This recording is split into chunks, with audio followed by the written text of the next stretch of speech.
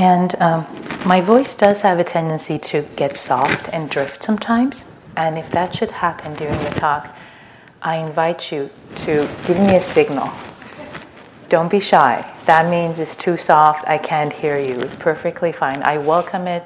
It's much better that you do this than afterwards telling me, I didn't hear a word of what you said. Can you repeat the talk? So please, feel welcome to do that. So, okay, great. Good evening. How are you?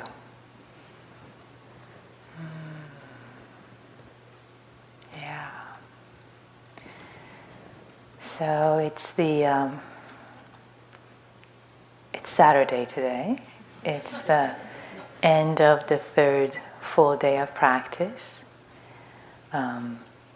And just to review the arc so far, we started the first day with a full day of mindfulness practice. Even though it is a metta retreat, we started with a day of mindfulness to ground ourselves and to land. And then yesterday, with Sharon's beautiful exposition, we started with the practice of metta for self and the benefactor. And today, with Winnie's skillful leading, we expanded the concentric circle to include the dear friend. And also last night you heard from Winnie about the hindrances, which are experiences that arise as part of the practice. They just do, right on time when they come up. They just do. And there are opportunities to learn. So tonight, I'll be talking about the 4 Brahma Viharas, which metta is one of the 4 practices, and in the Theravada practice, in Theravada tradition, is the central of the 4 practices. I'll talk more about that, and then I'll spend much of the time actually tonight talking about the practice of compassion, which is the second of the 4 Brahma Viharas. Metta being the first one, compassion being the second one. So that's our planned journey for tonight. We'll see how it goes, okay? So before that, I wanted to tell you just a little bit about my relationship and background to metta and compassion practice, so you get a sense of where I'm coming from. So I dedicated about 1 year of my practice to metta and compassion cultivation a few years ago, around 2013 actually, and that's the time I was going through a training at Stanford, which is the compassion cultivation training. It's a curriculum developed by Thupten Jumpa, His Holiness the Dalai Lama's translator, and other neuroscientists, etc., which is an 8-week course. It's a secular course that's drawn heavily from the Tibetan practices and Theravada practices too, of loving kindness and compassion practice. So that's the year that I was doing compassion and loving kindness practice pretty intensely as my own practice, which I had wanted to anyway for a long time, but it was a good excuse to dedicate that year. And also, I've spent time on retreat like yourself, spent a month of doing intense Brahma Viharas as a concentration practice, which I'll talk about more, as leading to absorption and states of jhana, etc., that you might have heard about. I can say a little more about those also. And for me, practice of compassion, especially self-compassion, has been one of my main practices. I have a chronic illness, and self-compassion has been one of the main ways that I work with it. Otherwise, it's almost impossible. So it really hits home for me, this practice of compassion and self-compassion. It's a dear practice to me. So it's my joy to be sharing that with you tonight from all of those places. So the Brahma Viharas, translated as sublime attitudes, or the abodes of Brahma. Literally, Brahma means gods, or the heavenly. And the vihara is a word for abode or dwelling. So Brahma Vihara is heavenly abodes, heavenly dwellings, realm of the gods. And they're also translated as the four immeasurables in Pali. And according to the Metta Sutta, the Buddha said that the cultivation of the four immeasurables has the power to cause the practitioner to be born in the Brahma realm, if you believe in rebirth. And if you don't believe in rebirth, the way that I have to say I've experienced in this very life, the Brahma Viharas it feels like being in the heavenly realm. I remember that when I did that intense retreat for a month, I got it. I understood for the first time what they meant, what the Buddha meant as the heavenly abodes, because it felt like I mean, not that every moment of the retreat was easy, definitely not. I'm not giving you that impression. But in general, when the practice cooks, when the practice is cooking any of the four immeasurables, any of the four Brahma Viharas, the mind is at peace and ease, and it's just beautiful. It's a beautiful state. It's a beautiful state, as it's the closest I feel I've got to heaven on earth is practicing the Brahma Viharas. So it makes sense to me, and I hope it makes sense to you, at least in moments here and there where you are dwelling for that moment, for that fleeting moment perhaps, or maybe the few minutes in that heavenly realm of the Brahma Viharas when the mind is really immersed in it.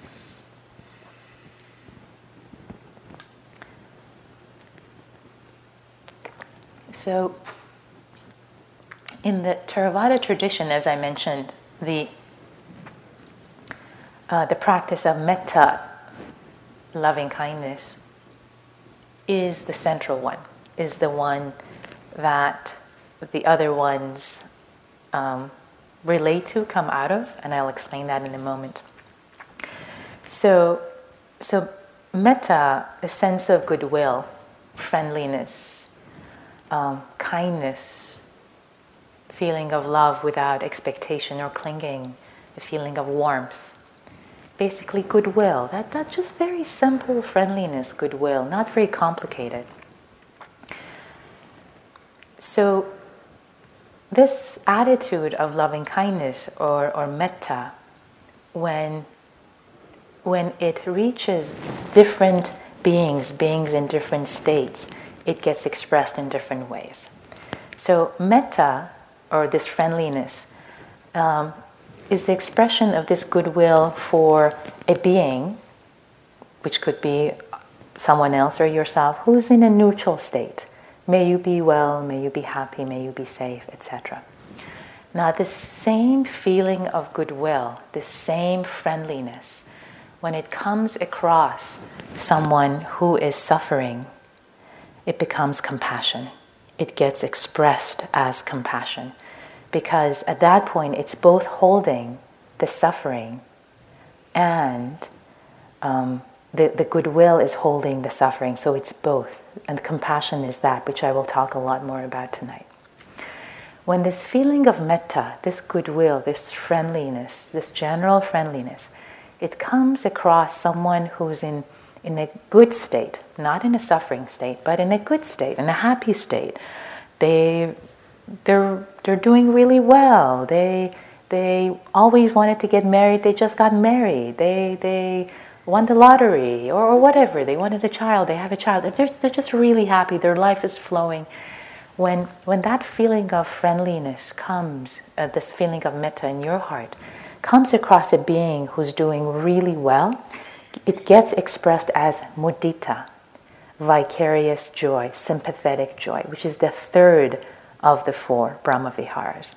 And then the practice becomes, may your good fortune continue, may it never cease, may it never end, may it continue. There's just happiness for other people's happiness. Whereas in comparison, in the second Brahma Vihara, in the case of karuna or compassion, it gets expressed as May you be free from your suffering. May you hold your suffering with ease. That's how this goodwill gets expressed. Clear so far? Yeah? Okay. So the last one, the last of the four, being equanimity, upekkha, there are a couple of ways to hold it. One is that equanimity, actually let me define it just to be clear. So equanimity is a state of, well, actually the word itself is seeing from, having a bird's eye view, having an overview, seeing from afar. So having the big picture. You know, when you have the big picture, you don't get moved as much. You have the big picture. There is this stability. There's stability of equanimity when you see the bigger picture. So the word itself relates to that, having the bird's eye perspective, not being caught. The word upekkha. And in the words of Venerable Nyanaponika Thera, equanimity is a perfect, unshakable balance of mind rooted in insight. So the way it relates to other Brahma Viharas, equanimity, is that it could be seen as the bedrock that holds all of the other ones. It's the bedrock. It's that stability. It's that view, that bird's eye view, is that whole holistic view that holds everything else in balance, all of these practices in balance. Another way that it's also held in some teachings is that when the metta comes across to overwhelming suffering, that's so overwhelming, the wise response is to hold it with equanimity. Not to fall into it, not to get to be aversive to it, but just hold it with stability, with an unshakable balance of mind. And I like both of those interpretations, and in my practice, I've seen both, which again, I'll talk a little more about when I get to the section about, to talk more about karuna, about compassion. So these practices, as we've mentioned, the Brahma Viharas, metta specifically, as we've been practicing, they are practiced both as a cultivation of the heart, as well as a concentration practice. So what do we mean by that when we say that? So the word concentration itself is a little tricky. I think when we use it in the Western culture, it brings about a furrowed eyebrow, and you're really trying hard and you're concentrating.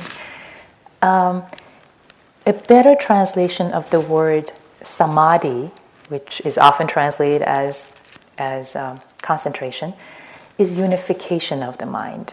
So samadhi, unification of the mind. So metta, the Brahma Viharas, are practices through that repetition, through staying with one object, repeating the phrases, staying with one object, staying with the benefactor, the whole day, for example, the whole few days, the whole week. There is this, the mind gets very, very steady with the phrases, with that staying at the object. And that steadiness unifies the mind, calms the mind. It brings about concentration of the mind. It brings up a state of samadhi. It's a practice of samatha.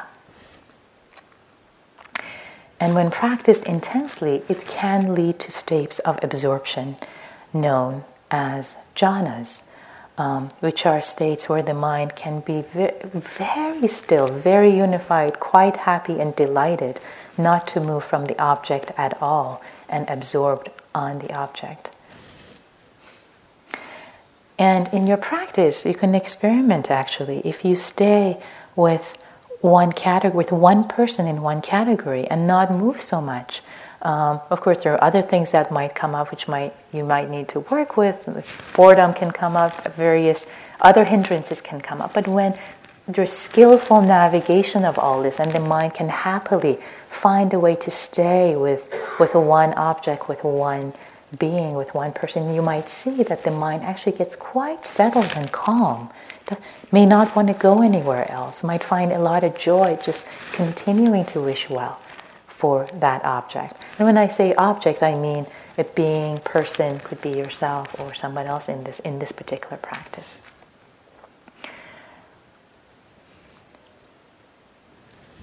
Brahma Viharas are also practice of cultivation.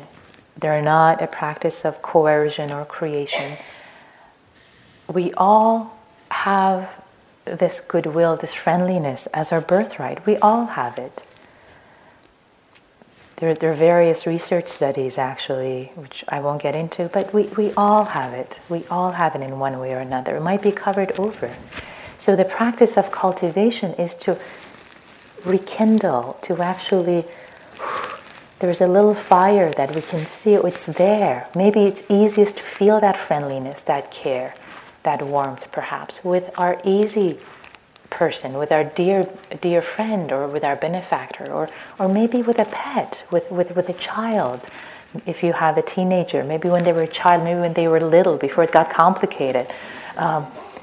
So maybe that's how, you feel that feeling of warmth, that care. There's a little kindling of fire. And in this practice, we add more fuel to it, more wise fuel to it, and bring it out more and more, so that it becomes the reflexive response of the heart to every situation, to all beings, including ourselves. The practice is not one of magical thinking that our wishes for well-being of another person is going to magically heal them or make them happy. That's not the practice. There are other practices out there that are positive thinking or healing from afar. This is not that. What this is really cultivation of your own heart. You're doing this practice for yourself. And when we say you're doing this practice for other beings and yourself, what we mean isn't that you're healing them from afar. What we mean is that by your heart getting transformed, by you becoming transformed, the lives of everyone around you gets affected because of interdependence. And just to briefly mention, there was a longitudinal research study showing that when one person's level of happiness increased, 3 circles out, the levels of happiness increased. And I bet if the researchers could measure more circles out, they would have seen more interdependence. But when you change, when your heart, the cultivation of your heart is more towards friendliness to yourself and others, people in your life get affected. People in their lives get affected. People in their lives get affected. 3 circles out. Pretty staggering, isn't it? Pretty wild. So that's the way you're doing this practice, not just for yourself, but for all beings. If researchers could include all beings in their research study, not just 3 circles out.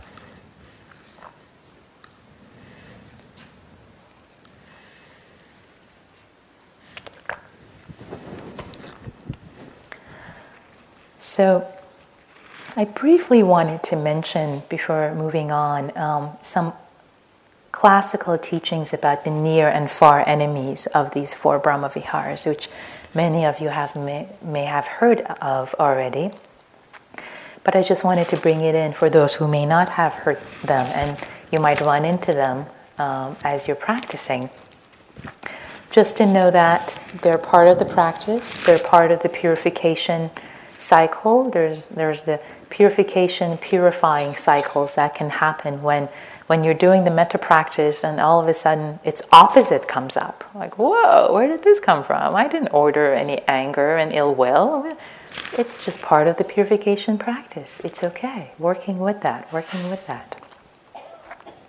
You are not doing it wrong. It's all part of the quote-unquote script. So the near enemy is the quality that masquerades as the original, but it's not the original. But it's kind of close, so you might actually be going along practicing that way, thinking, oh yeah, I'm practicing, and then realize, whoa, this doesn't quite feel right. So that might be the near enemy. I'll explain in a moment. The far enemy is easy. It's just the opposite quality. It's the complete opposite. So for loving kindness, metta, the near enemy is attachment. Is when that feeling of wanting results, really wanting this person to be happy, or really wanting them to love you back, or really wanting this, or really wanting that. In that case, it's not love without attachment, it's love without strings attached, it's love with strings attached. So that's the near enemy. Notice if that comes up or has come up in your practice. It's okay, it's fine, just notice it.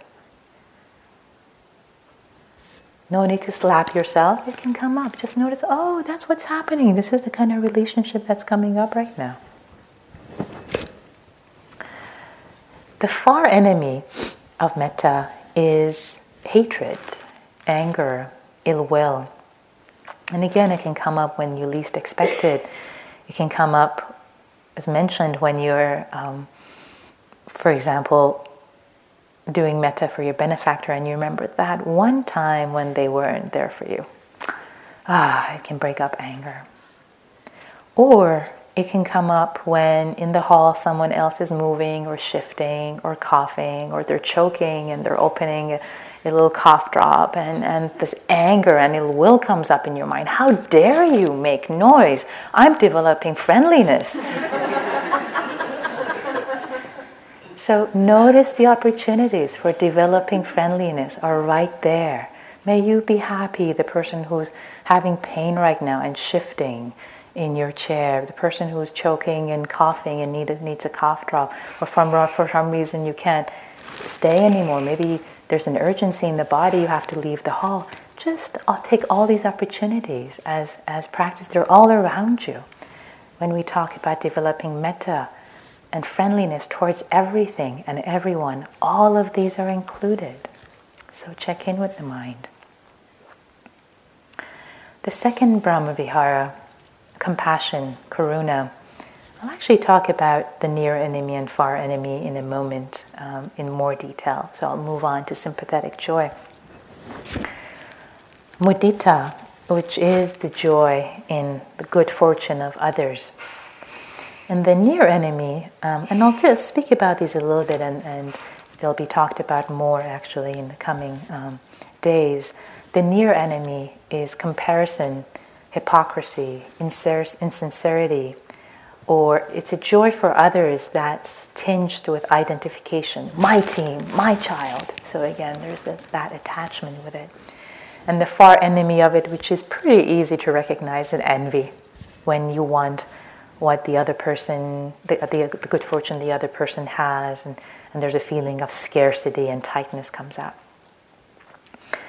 With upekkha, equanimity, the near enemy which one can fall into is a feeling of indifference. Just the mind can feel so cool that couldn't care less, and that is not equanimity. Equanimity is a stability, it has a tinge of warmth to it that holds everything. It's not moved, but it holds everything with a sense of care. Whereas indifference is, I don't want to be bothered. The far enemy of equanimity, a couple of things. One is anxiety, complete overwhelm. It's just too much. And the other one is, the opposite of it is greed, falling into it, wanting it so much, or resentment, like, whoa, make it go away. And it's not that stability of really being with it all and holding it all with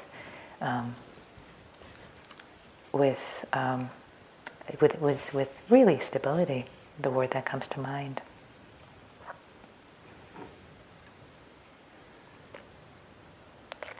So, compassion, karuna. So what is compassion?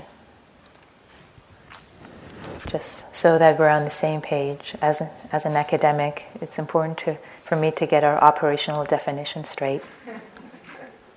so we have clarity. So being with suffering with an authentic wish for its alleviation. So it's both a stance, attitude, and a formal practice. Another way to think of it is compassion is the tender readiness of the heart to respond to one's own or another's pain without grief or resentment or aversion. And you've seen that definition, without grief, resentment, or aversion, is the equanimity, right? Is that stability.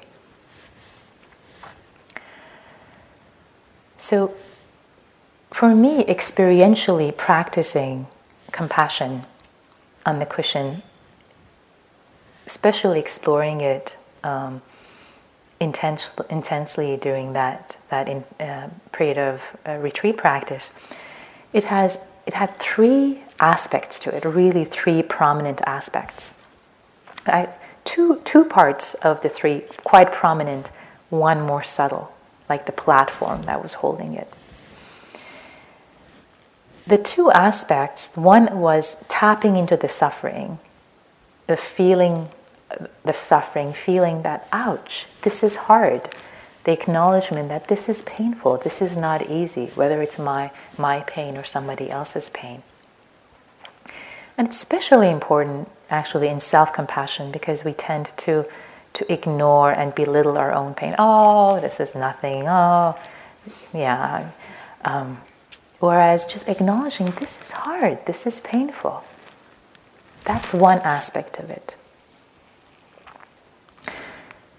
The second prominent aspect is really that metta, is that sense of goodwill, warmth, affection, is that kindness of the heart that balances the suffering.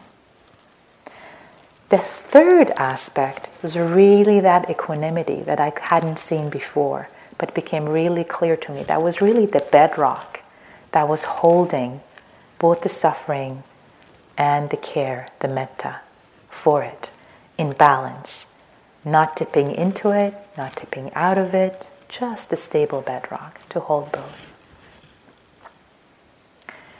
And what's actually interesting is that neuroscience supports exactly how this practice is experienced as we practice it. I want to bring in briefly one study by Klimecki et al. From 2012, where they saw two areas of the brain light up, corresponding to two areas I was talking to. One area is the neural network that corresponds to empathy for pain. So it's the mirror neurons that either when you have pain yourself, when you stub your foot, or when you're hurt, that area of the brain, the pain area, pain, or when you see somebody else in pain, that's the area that lights up. So that's the pain area, ouch. That's holding the pain. The second area that lights up while doing compassion meditation in fMRI, which is what this experiment was with experienced practitioners, sorry I forgot to say that, is actually the area of the brain that shows up is affiliated with positive affect, positive emotions, and affiliation, filial feelings, connection, warmth. So both of these light up, not just one. And there's an anecdotal story I remember Tanya Singer was talking about when she was doing a study with Matthew Ricard, who's the well-known he's been a well-known monk. He's been a translator for His Holiness, neurobiologist, and apparently Matthew Ricard is in the fMRI machine, and Tanya asks him, okay, just don't do a full compassion meditation. Just contemplate the suffering. I want to see what parts of your brain light up. So they go through the experiment. He's just contemplating the suffering, not doing the full compassion meditation, just suffering. And then she brings him out of the fMRI machine, and he says, "Oh, I feel terrible. Can you put me back in there? This just feels awful. Like, oh, ouch. It's just a lot of pain, overwhelmed with suffering." So she says, "Okay," puts him back in the machine. He does the full compassion meditation, thereby lighting up not just the pain areas, but also the warmth, care, really the metta area, the filial. So these two parts both light up, and then he comes back. Okay, feels a lot better. So that is a way that actually compassion meditation feels good when you do it. When you don't tip into the overwhelm, when the mind doesn't tip into the pain, it actually holding both of those, holding the suffering with care. It is the Brahma Vihara. It is dwelling in the realm of the gods.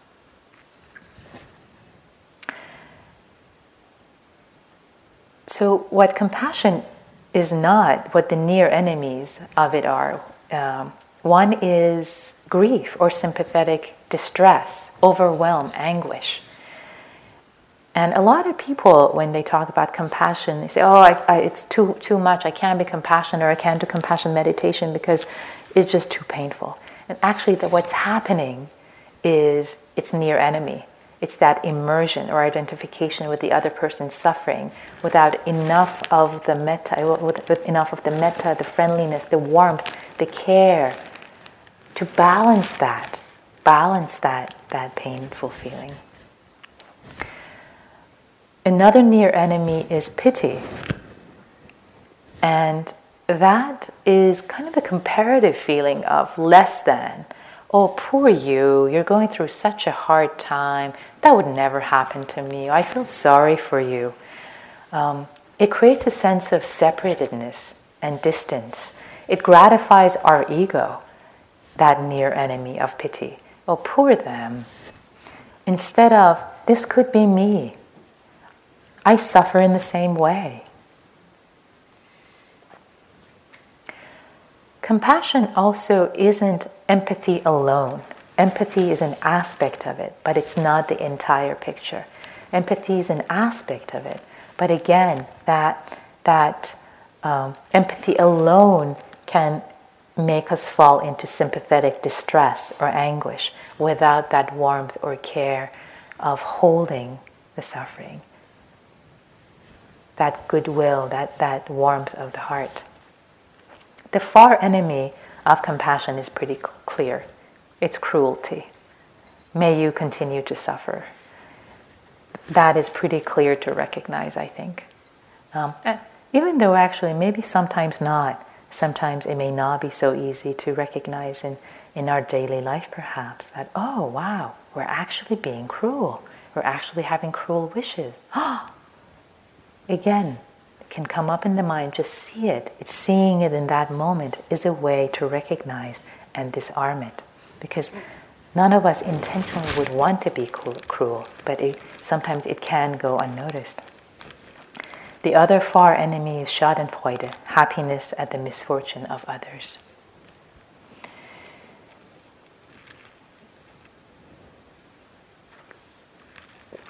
So why practice? Why practice compassion? Why practice metta? Why practice the Brahma Viharas? Why? Why are we here? I know you've already contemplated this quite a bit. What am I doing here? Which might have had a different tone from the time you signed up for the retreat. Oh yes, this is why I'm going there. All right, just to remind you why you signed up. So I'll first share the 11 benefits of practicing metta, loving kindness meditation that Sharon referred to. This is from Anguttara Nikaya 11:16, and it's a beautiful list. Are you ready? Okay, let yourself bask. Okay, just let it wash over you. Okay, number 1, you will sleep easily. Maybe not yet. Eventually.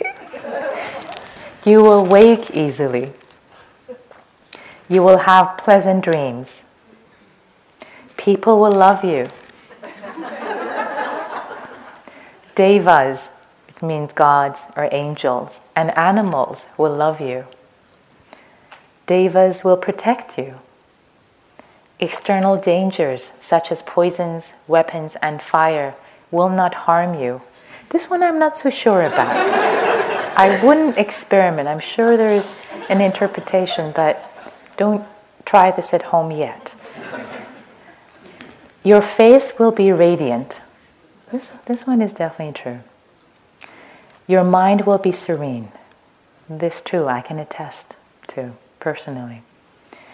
You will die unconfused. This one I don't know yet. But I hear to be true. I look forward to it. And it's a big one actually, to die unconfused. It's a big one. And number 11, you will be reborn in happy realms. And I like to think of that, whether it's happy realms in the next life or in this life. You'll be living in a happier realm.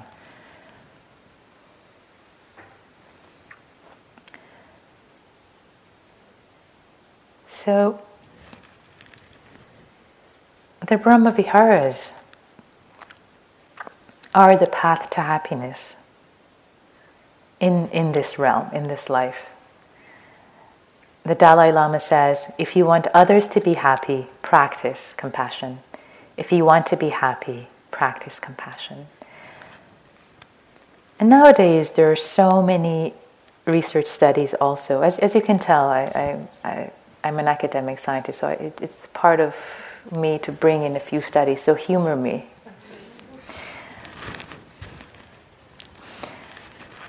So there are a lot of studies nowadays actually suggesting that the practice of metta, loving kindness practice, as a formal practice, as well as compassion practice, they're conducive to happiness, well-being. They have psychological benefits, physiological changes, resilience to stress, immune response. I especially like that study.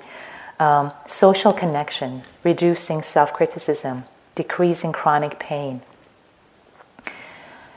So there are a lot of various things that are, as a contemplative practitioner, I already know that. We already know that, right? We don't really need science to say that, but it's kind of nice to hear it anyway. It is true. And one interesting thing also is that compassion for others and metta for others is a path to happiness and well-being, as metta and compassion, all the Brahma Viharas, broadens our perspective beyond ourselves. And depression and anxiety is often linked to state of self-focus, a preoccupation with me, myself, and I, with that atta, self. And when we do something for someone else, whether you're wishing them well, you are practicing compassion or mudita, vicarious joy for them, it brings one from a state of self-focus to a state of other focus. And for example, you might have noticed that if you're feeling down and suddenly a close friend or relative calls you and asks you for help, urgent help, then your mood completely shifts. You go from being blue to feeling energized to help, because it gives you perspective in your own situation.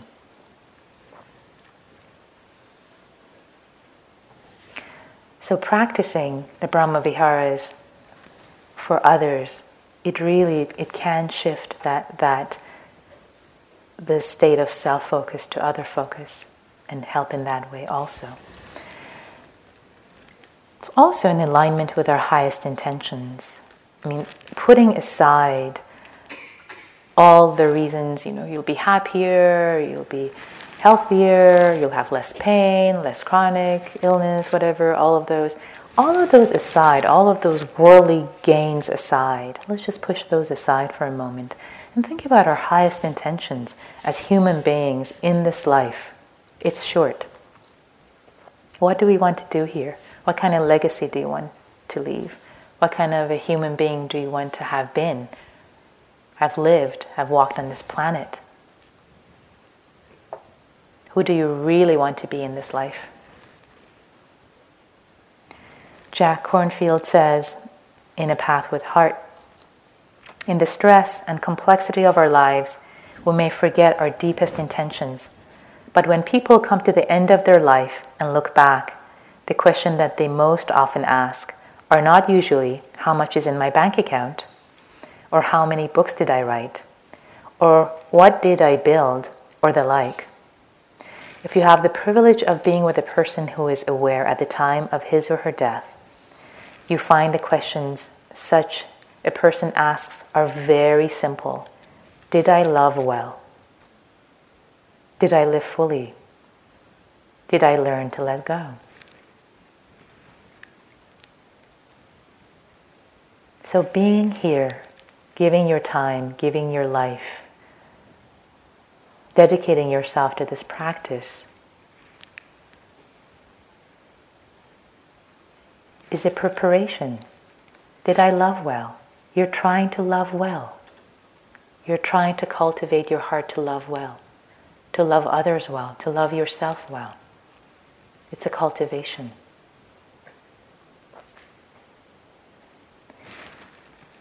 This practice also has quite profound implications,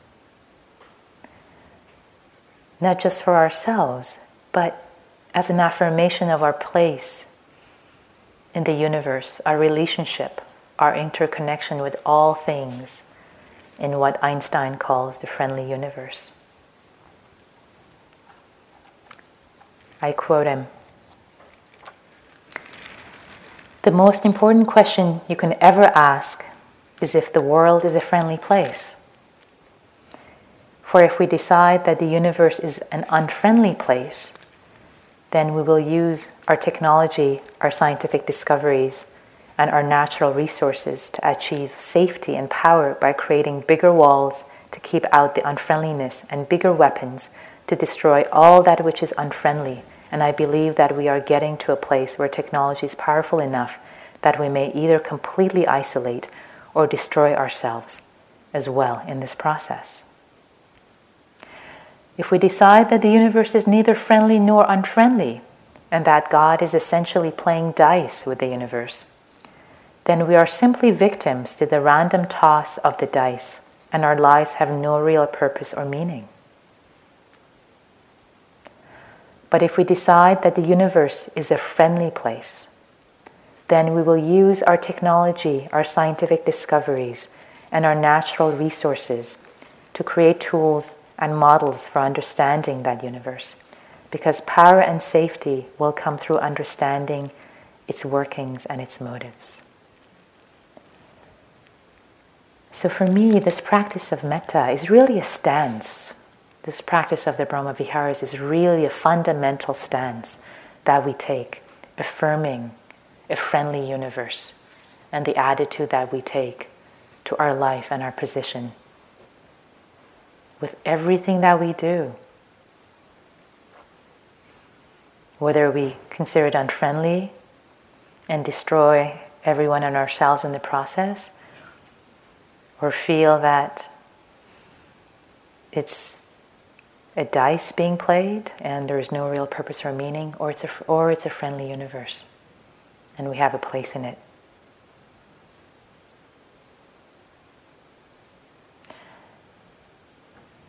Kindness, metta, love, compassion, it's the only response that really makes sense.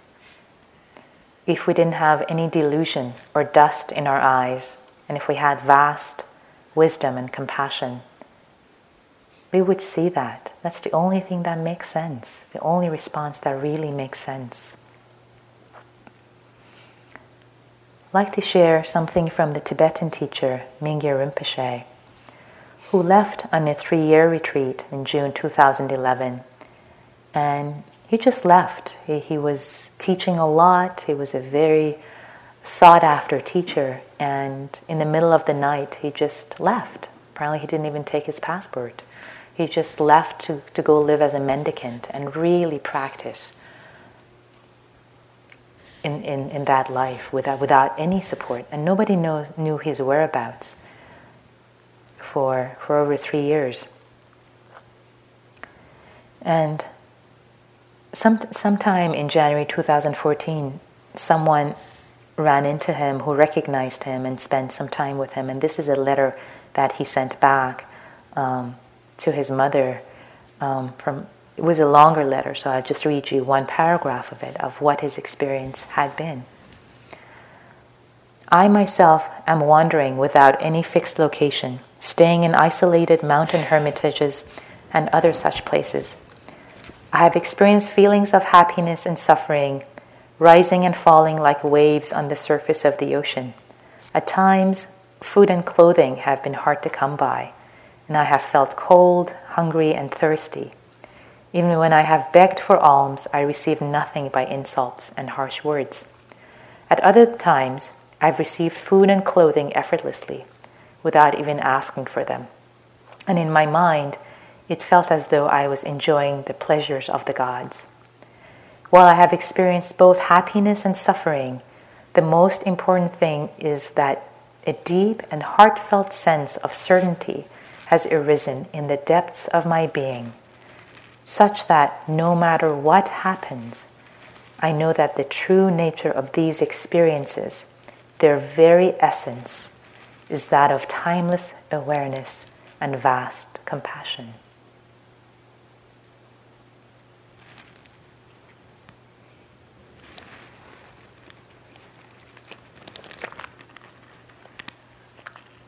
True nature of these experiences, their very essence, is that of timeless awareness and vast compassion.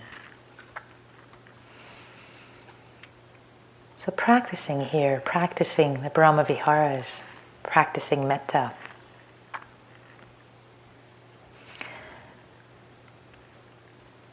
It's often hardest for ourselves. Have you noticed? Practicing metta, many people brought it up in the meetings, that practicing metta for others seems easier, but when they turn it to themselves, it seems harder.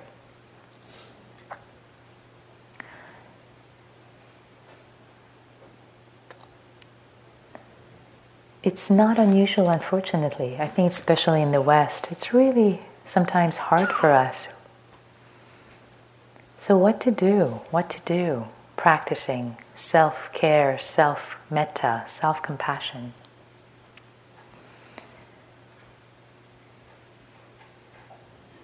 For some, a voice comes up that I don't deserve this.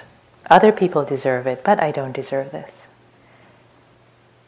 So if that voice comes up for you, if you're one of those people who, for example, were doing the beautiful practice that Sharon was leading, receiving metta,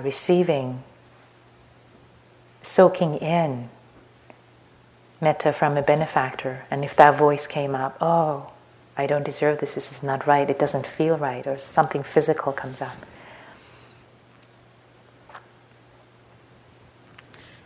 Hear the voice, and hear that it's just a thought.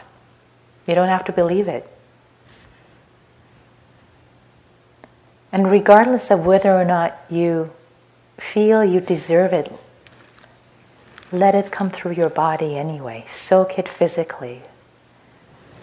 So you can have the mental list still. Yeah, I don't deserve it. I don't deserve it because of reason number 1, number 2, number 3, number 4.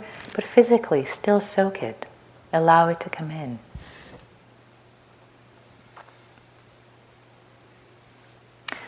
Christine Neff says she's found in her research that the biggest reason people aren't self-compassionate is that they're afraid they'll become self-indulgent.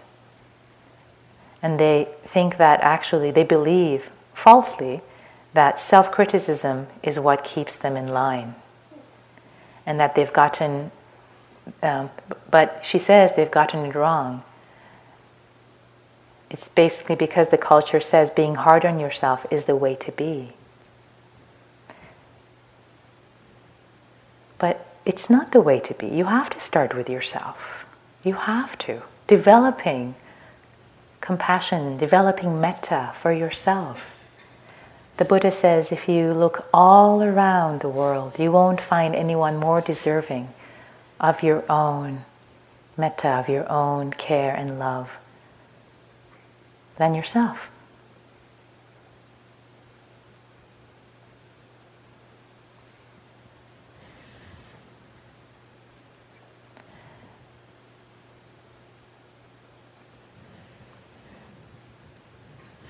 One thing that helped me with this particular practice is something a little far out, but I'll share with you anyway. So I've had an interest in reading various accounts of people having near-death experiences.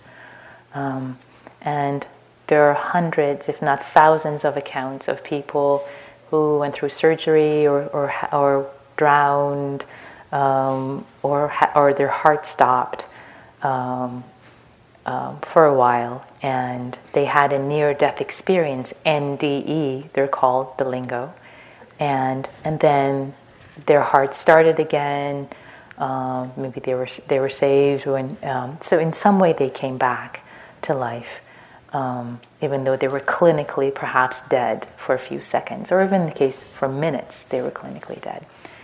And reading them with a don't know mind, who knows, right? Who knows what really is happening, what that edge is. But one thing that I found really remarkable, again, with a don't know mind, who knows, but something that I found really similar in all of these accounts reading is no matter what the background of the people is, what their religion is, what their belief system is, in some way, they describe a tunnel, but what they really also describe is being completely engulfed and held by a loving force that completely holds them regardless of any feelings they have. It completely suffuses them with care and love. Some describe it as a being of light, that they're completely engulfed by the care and love and compassion of a being of light, completely suffused, feeling completely accepted, completely loved.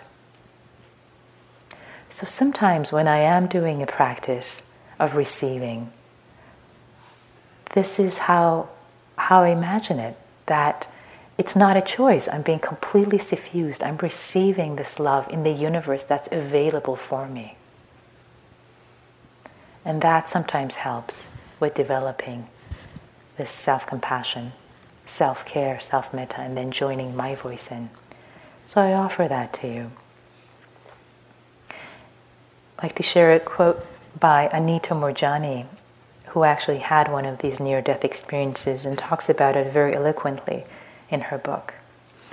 In my ND state, I realized that the entire universe is composed of unconditional love, and I am an expression of this. Every atom, molecule, quark, tetraquark is made of love. I can be nothing else because this is my essence and the nature of the entire universe. Even things that seem negative are all part of the infinite, unconditional spectrum of love.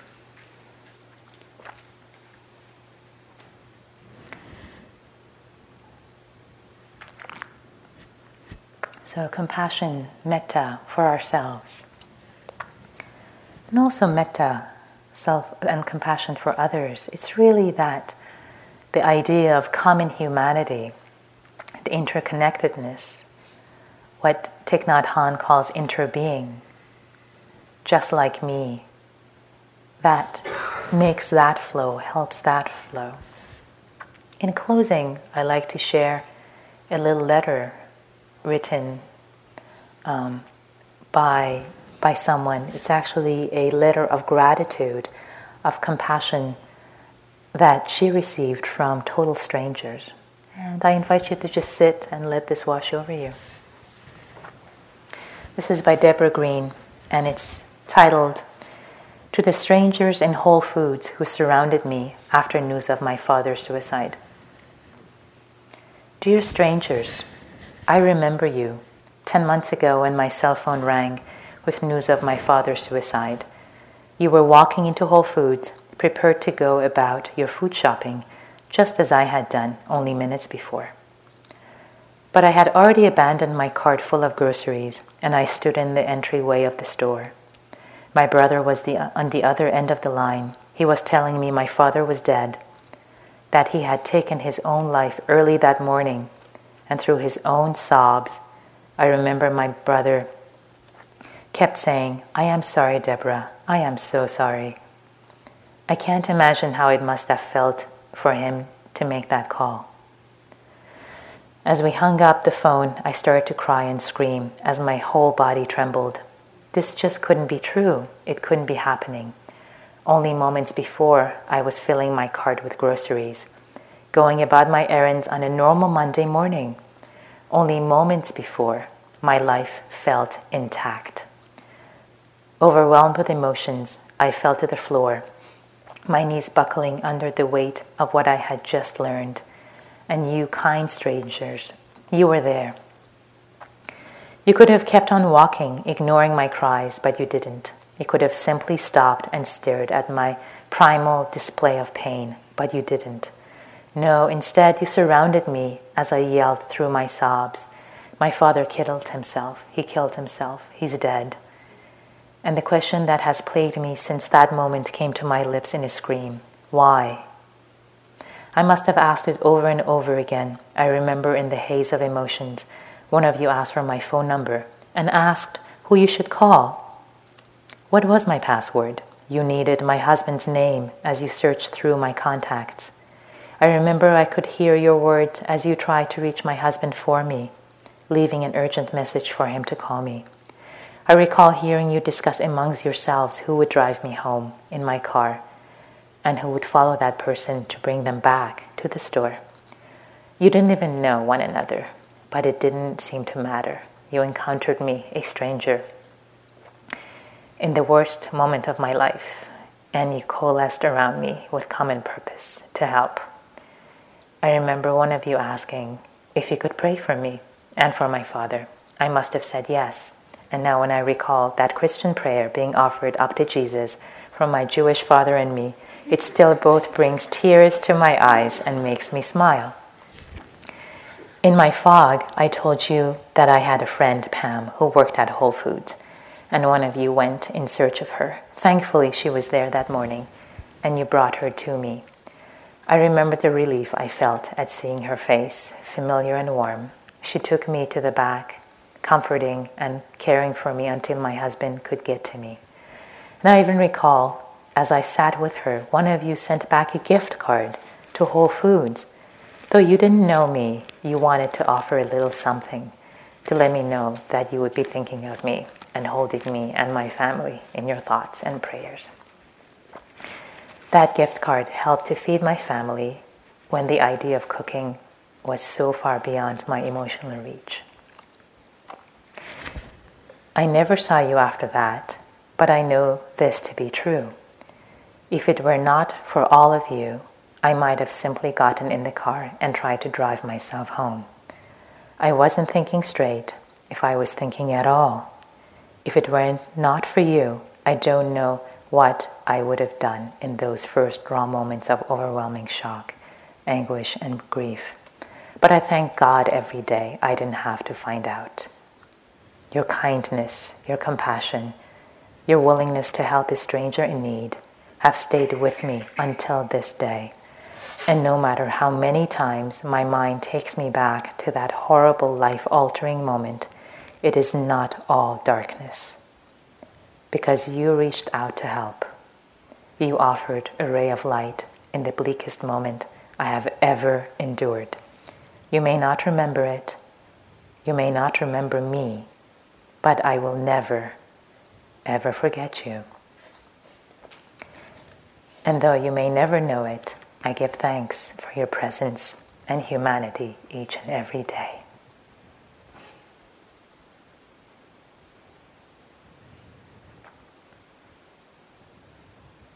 This is the world we would like to live in. This is the world we do live in. Compassion. Let's just sit together for a moment.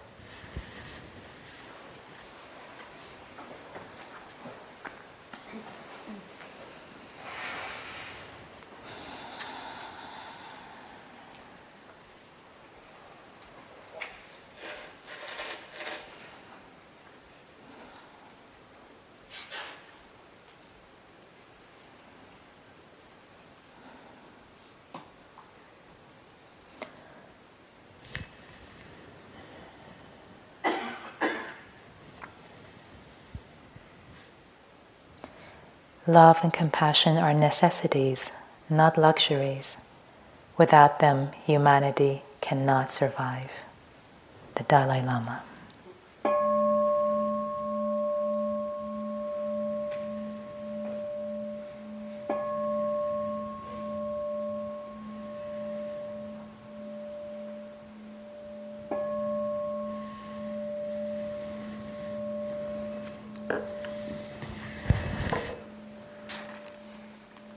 Thank you for your kind attention.